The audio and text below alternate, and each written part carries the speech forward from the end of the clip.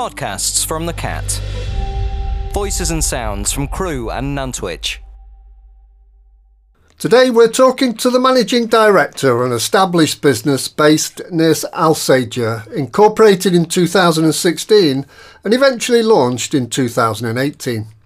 Our guest today started her career in the corporate world of food retail, where she was Senior Commercial Manager for the Co-op for 10 years. She's now the Managing Director of her own company, Semper Hopkins Upholstery and Interiors Limited. And in the hot seat today, we're extremely pleased to welcome Emma Semper-Hopkins. Emma, welcome to Business Brunch. Good morning and thank you for the welcome. You worked in food retail for 15 years. You were a senior commercial manager for the Co-op, as I've said, for 10 years. So tell us why you chose food retail as a career move and share with us more about the work you were doing and the transferable skills that you developed. Well, when I first started, I'm going to be honest, when I left university, I sort of fell into food retail. I didn't really know it existed until I started looking for new jobs. Before I worked at the Co-op, I worked at Netto and Morrison's, working my way up from a trainee buyer to a buyer. And then when I moved over to the Co-op, I started in commercial trading, not knowing what you do know about food retail. It's a really exciting background. You do lots of different things in the role, and every day is different, from meeting suppliers, setting prices, managing big budgets, but it was just always really interesting working from a customer angle, knowing what they wanted within the food ranges. We got to do quite a bit of travel as well, and I found it really interesting understanding how products came to life, from understanding the source and working all the way through to getting it to the retail shelf. Now, you've said that you kind of fell into the role, but you must be a driven individual to rise up the ranks.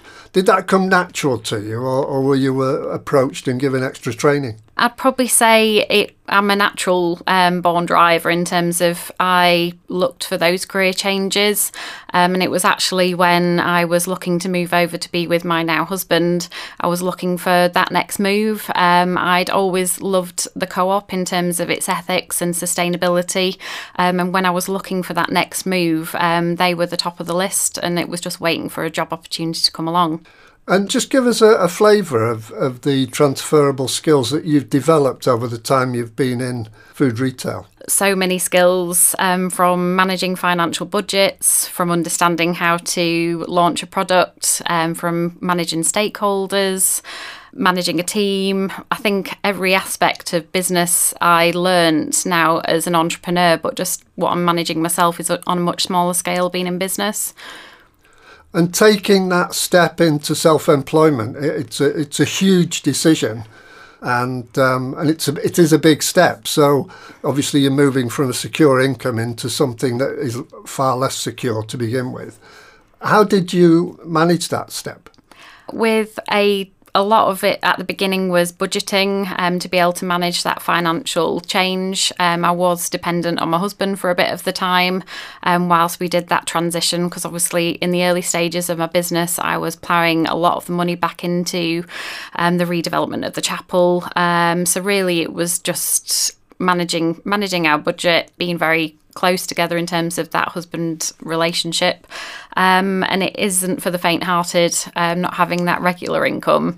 It was a big brave step to take, but I wouldn't change it now for anything. And as you've said, it is a brave step, and you do need some financial buffering, don't you, whilst you're establishing the business. When you actually made the step, did it feel a natural thing for you to do, or was it very, very anxious time? I think at the time I had to make that brave step because personally, for health, I couldn't do everything. I think I was at that burnout stage because I was I was a new mum, had a young child. I'd gone back into a full-time role whilst also setting up my business, and I thought I could manage it for longer than I did. But to be honest, something had to give, and it had turned out all my energy and passion I wanted to put into my business, and I couldn't do everything. So it was a hard decision to make, but it was, I think, for personal reasons, it had to be sooner rather than later. Yeah. Okay, so you've made the decision to leave, and in 2016, as I said in your introduction, you incorporated your business. You purchased an old chapel that was originally built. I did a little bit of research, and it was built in 1892. So it's quite an old building, but the Victorians were, I think, exceptionally good builders. So you probably bought something that will last forever, I would think. Absolutely. That became the home and the workplace of Semper Hopkins Upholstery. So tell us how you've adapted this wonderful old building to make it fit for purpose, and briefly compare your standalone building with what would be now well-insulated business unit. I suppose I've got no fair comparison to compare a brand new business unit, but I can obviously visualise what that looks like. But I've always loved old buildings from a personal point of view. We've always lived in old houses. I've loved the Victorian era of design, and it just felt like a natural home for us to have our business running from. Like you say, they are well built. Structurally, we only had to do a bit of work to the outside of the chapel in terms of fixing the roof, doing some work to the windows, and it has been like an evolution. When we first bought it, it was more cosmetic, doing the work inside, installing electricity and proper heating systems, because like you can understand, a lot of old chapels just have fan heaters, or they give a breath out and then it doesn't actually do anything substantially. And then over the years we've invested and re-rendered the whole of the outside of the property as well. So it's just been a labour of love, and we really see ourselves as the custodians of that building, looking after it for another generation, for somebody else to take it over potentially in the future.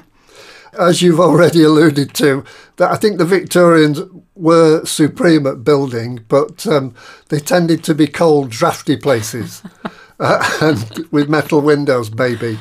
And we've got wooden windows. You've got, yeah. So when you actually walked in, did it not put you off at all, or did you feel, no, this is going to be our home? There was a couple of things about it. It's actually on the boundary of our home, so it's next door to my home. So it just felt naturally. It was like somebody just meant to be. So it just seemed right, as in it was next to my home, and we'd lived next to it, so we'd heard the people in the chapel actually singing. So we were somewhat attached to it to start off with. It probably came along a little bit earlier than I was anticipating, because obviously the business was relatively new and we weren't looking to acquire something as early on in the business stages, but it just felt right. Now, you bought the place at auction. How that must have been quite an experience as well, because you're never actually certain, are you, at any point in an auction? No. So. Well, actually, it was my parents that actually invested in the property for me. But we did try to get it before it went to auction, but there weren't any negotiations happening, so we had to face into it. And we'd set a budget as to what we were willing to go to, so it was a little bit of an anxious moment, but very exciting at the same time. Emma, when you launched your business in 2018, you initially specialised in customised upholstery and your own range of custom-made industrial-style furniture. So tell us more about these services and how you've subsequently developed your business. So when I first started my own training in upholstery, I loved the transformation of old furniture, specifically family heirlooms or chairs that had a bit of history attached to them. I didn't really do any sort of upholstery of three-piece suites, and I did a little bit of modern furniture. Purely because I loved seeing the transformation from old to new, and especially when somebody trusted you with a family heirloom, it was very special, giving it a new lease of life. But the other aspect of the business that I love is the design, having the creativity to put together our own ranges. And it kind of grew from, well, it was freestanding furniture, so we did ranges of bar stools, and we did dining tables and seating, so benches and dining chairs, up through to some storage units as well. All of it was industrial, because that's one of the parts of design that I love, and I love reclaimed wood as well. So it was combining all aspects of design that I actually like and transforming it into our own ranges. And people buy from what they can see. So we would build a prototype, and then we would custom make it so they could choose from ranges of fabrics. They could change elements of, for example, a dining table, choose from selections of wood, and make it fit to size, because I know from having our own home, with it being old, a lot of modern stuff doesn't fit, and it's getting things to fit into the style of eclectic that those customers wanted. And of course, it doesn't matter how much stuff you've got on display, customers will come in and ask for something else. So do you respond to that? Absolutely. If somebody's got a picture or an idea, they would see something of what we've had and then got their own ideas, and we'd be able to incorporate it into what we would do. That's very much what we were wanting customers to do. That's the service that we offered. And having sold to a customer, how do you keep in touch with them? How do you make sure you maintain that connection? We would do it obviously just through personal keeping in touch, sending emails out to customers. Because we found a lot of customers would come back especially if they're doing up the homes, and we'd get a lot of repeat custom from clients as well. And a lot of the clients that I've had over the years, I'm actually now teaching them to do furniture themselves. So it's having those long-standing relationships, because a big part of what we did is customer service. We would take them through the whole journey, sharing pictures of their furniture coming to life.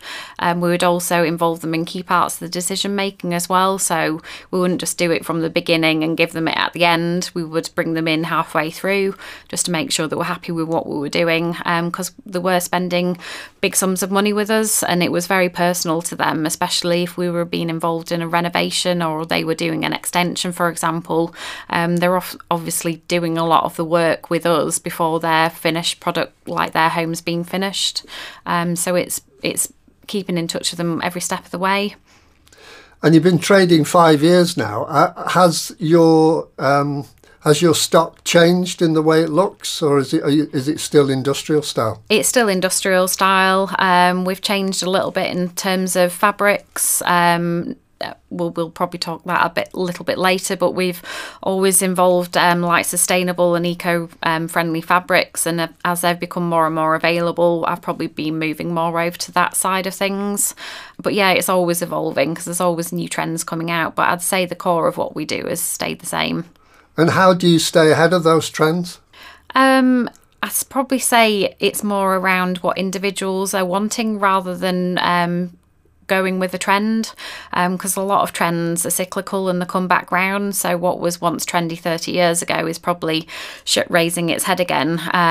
Like 30 or 40 years later, we're very much more aligned to what customers are wanting, making sure it's fit for purpose, looking at how they live, who's involved in the family, and making sure that they're getting a piece of furniture that's fit for now and for the future. So some companies develop a network of third-party firms to support specific aspects of their business, whilst others prefer to do as much as possible in-house. And I wouldn't pretend to know what the split is, but I've interviewed a lot of business owners, and there appears to be a fairly even split. So Emma, you chose the former, and you have a strong support network. So share with us some of these areas of support and how you expect this to progress over time. So I probably have a split of, I've always had in-house admin support, and I did over the past couple of years have interns helping me with things like social media and marketing, that side of things, because really that is very close to heart, and I work closely with those people internally, whereas external networks, I've got a really good accountant, I've got a really good relationship with my web developer and SEO, because originally when I first started out, I was trying to do everything myself, but then you almost stop yourself from growing, trying to do every task possible. So it's looking at where you need help and investing in those relationships, and for me that now is invaluable. And it's the same with administrative support. It's having that right hand, almost being able to just ask for help, pass things over, so you can focus on driving the business forward, or otherwise it'd stagnate and I'd be stopping myself from growing. So most businesses have three essential departments: sales and marketing, admin and operations. So would you have a specific area of expertise, or do you wear all three hats? I do a bit of everything. You do?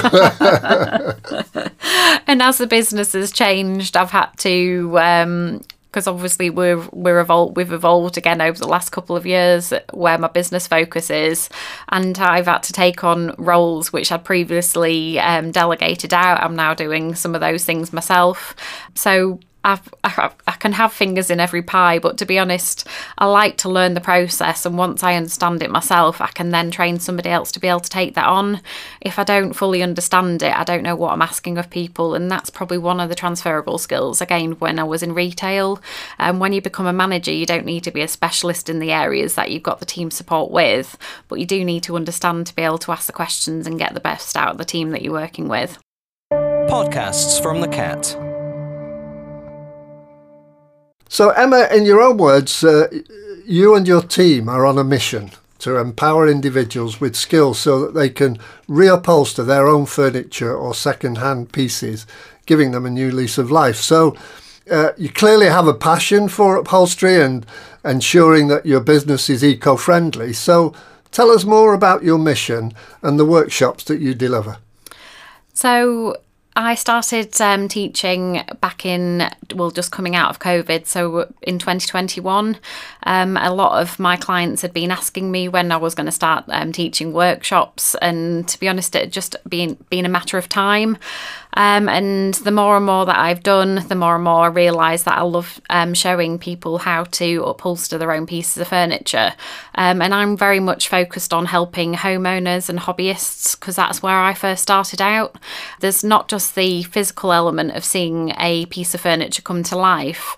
I also find upholstery a very mindful activity. For me, it became a hobby, but it was also a stress reliever from a busy day job. Having somewhere where I could turn my hand to on an evening for an hour or so, pick up my tools and just start working on a project. You could say it's very, very similar to doing sewing or knitting or art, being an artist, being able to just pick up something and have something for yourself.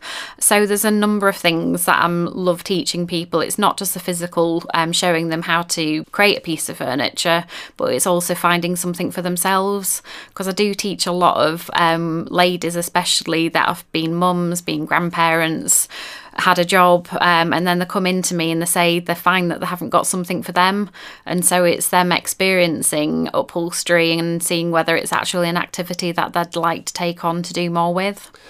You're actually passing on information to people, and in your own words, you're teaching. Is that something that comes natural to you, or did you have any training? It just came naturally to me. In my old job, I did have to do a lot of training, and I was obviously a manager and I was leading and mentoring staff. And it's just come naturally to me. I love passing on and sharing knowledge, and that's something that's natural to me. I wouldn't naturally just keep something to myself. I'm always wanting to tell others people about it. So I'd just say it just comes naturally.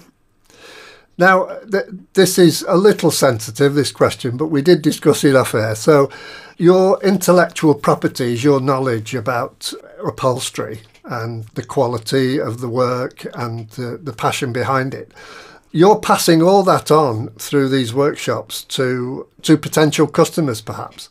Does that not make you fearful of losing them as customers? No, because there's always things that you can learn. And we said earlier that if everybody wanted to be running their own business and making money from it, everybody'd be doing it. But it's not that easy to do. Whereas I very much love sharing my skills and knowledge with others.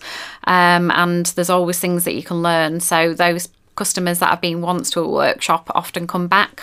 And do they ever come back and buy something off you? Or would they make it themselves? I'd probably say it's a mixture. If they find that they can't actually do it themselves, I'm there to offer a helping hand if the project's too big. But I'm trying to upskill them to be able to do small projects in their home. I'm trying to show people how to sustainably style and make their homes their happy place, because that's one of the things that I love personally myself. And what kind of feedback do you get from the workshops? Everybody loves it. Everybody comes out glowing, not only seeing their piece of finished furniture, but it's actually the energy that it gives them. It gives them almost like a physical release, because they come in thinking that they might not be able to do it. They've got that fear in the mind, because a lot of people haven't made some things from early days, like being at school. So actually to be able to start and make something from start to finish in a day, it's a big objective, but when they see it's possible, that gives them the confidence, not just to do that, but also do other things. Emma, you have a son of 7 years, so share with us how you ensure that you have a work-life balance, and what advice would you give parents of young families who are considering starting their own business? It's having a support network around you. We said earlier that we're very fortunate that we've got the support of both sets of grandparents. When I set up my business, it was purely to have that family balance in terms of work and personal life. And I'd probably say that I've put my personal life ahead of my business in some aspects. I make sure we have time off at every school holiday. We balance out taking Alfie to school, so we manage that between myself and my husband, because he's also self-employed. And it's just remembering the reason why you set up a business in the first place. And my why is my family. It was to give us that better quality of life. I didn't want to be not seeing him grow up. I love our little walks to school on a morning. Having that 10-minute conversation just brightens up your day, and seeing him grow and develop into a lovely human being. And when you strike that balance, do you find you don't have any problems in making it happen? There's never any overlap? There's a juggle. I'm not gonna lie. We're always constantly having to have conversations to say where is one of us, and week by week looking through the diary to just make sure, because things change. Even though we've got a routine, it has to change because Dave might have a meeting somewhere. Like this morning, I'm here with you, but it's just about communication and Alfie understanding. Like if there's a change of routine, he'll be like, "Mummy's on the radio this morning," and he said, "Is Mummy famous?" And says, "Yeah, I'm famous. I'm on the radio." I'm joking, but just living in his little world. It's just because not everybody's as fortunate to have these circumstances. But I'm going to be honest, it's only you that can make it happen, and it's with dedication and remembering the reasons why you've done something. It comes back to that. And if you were to give a piece of advice to a parent who's thinking of starting a business, what would you say? Have your support network around you. Don't be afraid to ask for help.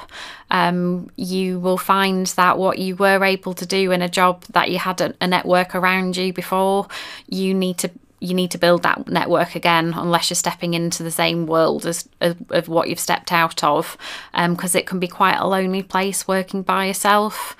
So it's having those people that you can lean on, and just don't hold things in your head, because carrying those problems around internally doesn't help anyone.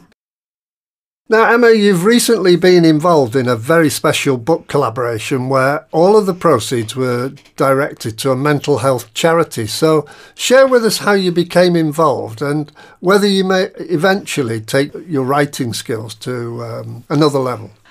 So I was involved in a network, a female group network, and the collaborator of the book, Catherine Jane Massey, had done a book the previous year, and I'd seen the book collaboration and it had really interested me.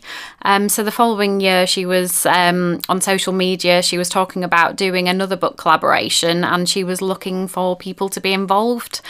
So that's originally how it caught my eye. There is another part to the story that this was the year that I actually turned 40, so I'd set myself a challenge to get involved with more opportunities and get out of my own way and start saying yes to more things, because I'm going to be honest, sometimes fear has held me back from growing personally and in confidence, and that's a little bit about what the book chapter's around as well. And it is a collaboration, so there are is it 10 or 15 other writers involved? Yeah, there was 15 of us all together. Did you get to meet some of the other authors? Yeah, so from the initial part, we were meeting over online through Zoom calls, and we all got to meet at an official book launch party last year, so on launch day. Was that an opportunity as well to compare what you were doing in life? Yeah, I'd definitely say form friendships out of that book collaboration. It was a very personal thing to do, and we were all there to support each other. And were any of them in business as well? Yeah, a lot of the ladies that are in the book are in business, so everybody's got a completely different story, and it's not necessarily business related. I'd probably say it's more personally related, and we all did it because we wanted to inspire others out there to be able to take that brave step. And having had a little dabble at writing, is that something that you might pursue later in life? Yep, I actually love writing. I find it very cathartic. I much prefer writing blogs and that type of thing to put myself on a video screen and having to do a live video on social media. I like getting lost in words. I find it a very therapeutic thing. So yes, it's definitely something I'm going to consider in the future. Okay, Emma, now your future goals include to grow your business through B2B, through B2C, online, and also in-person workshops and retreats and team building days. So it's a huge task. Tell us how you intend to achieve your goals. By having a plan, it's broken down into achievable goals, because obviously, yes, I have set myself quite a task, but a lot of those parts of my business are already existing. It's just growing them to a part where I suppose I'm moving income over from the areas of the business that I used to do, which was customised upholstery and custom made furniture, into teaching. So sharing my skills with individuals and homeowners, but also inspiring on the business to business side, showing businesses the positivities of creativity in a workplace is a big goal for me, because I think there's so much from taking people out of the workplace, putting them in a creative experience and giving them that time out. There's such an opportunity there, and it's a very different team building experience to what people are usually used to. And you would expect if you were going to a workshop, you'd be part of a group and it would be hands-on. Is it possible to do those things over the internet? Yes. So 12 months ago, I took myself off on a retreat or a business working weekend to learn how to deliver an online course. So learning how to teach what I do in an online experience through videos and making it more a DIY aspect. So very much answering all the questions that I would do in an in-person experience is covered on the video. And then we pack frame kits. So where somebody wouldn't have to go out and buy all the elements themselves, we literally take that pain away and send it in a box, and then they get the instructions and watch short step-by-step videos. So these workshops cover both online and in person. Yeah. And that's an area that you're going to grow. Yes. So it's already out there in the market. It's just growing that. And it's also showing people how they can create furniture themselves from the comfort of their own homes and making it personal to them. And do you see yourself taking on more staff as a result of that? Yep, I would like to take somebody else on, which is almost like a little mini me, so they can help be involved in workshops as well, so I can teach bigger groups. So it's having really a good right-hand person. Well, we here at the CAT, we certainly hope you achieve all those goals this year, so and looking to the future. Emma, it's been an absolute pleasure to talk to you today, and thank you for coming into our studios and giving us a glimpse of how you started your business and where it's heading in 2024. Now, before we finish, tell our listeners where they can find more information about Semper Hopkins Upholstery and Interiors Limited. So you can get in contact either on email at hello@shupholstery.co.uk. We also have our website, which is shupholstery.co.uk, and I'm also on social media channels, which are LinkedIn, Facebook and Instagram. Emma, thank you for coming on the CAT today. Thank you very much. Podcasts from the CAT. Voices and sounds from Crewe and Nantwich.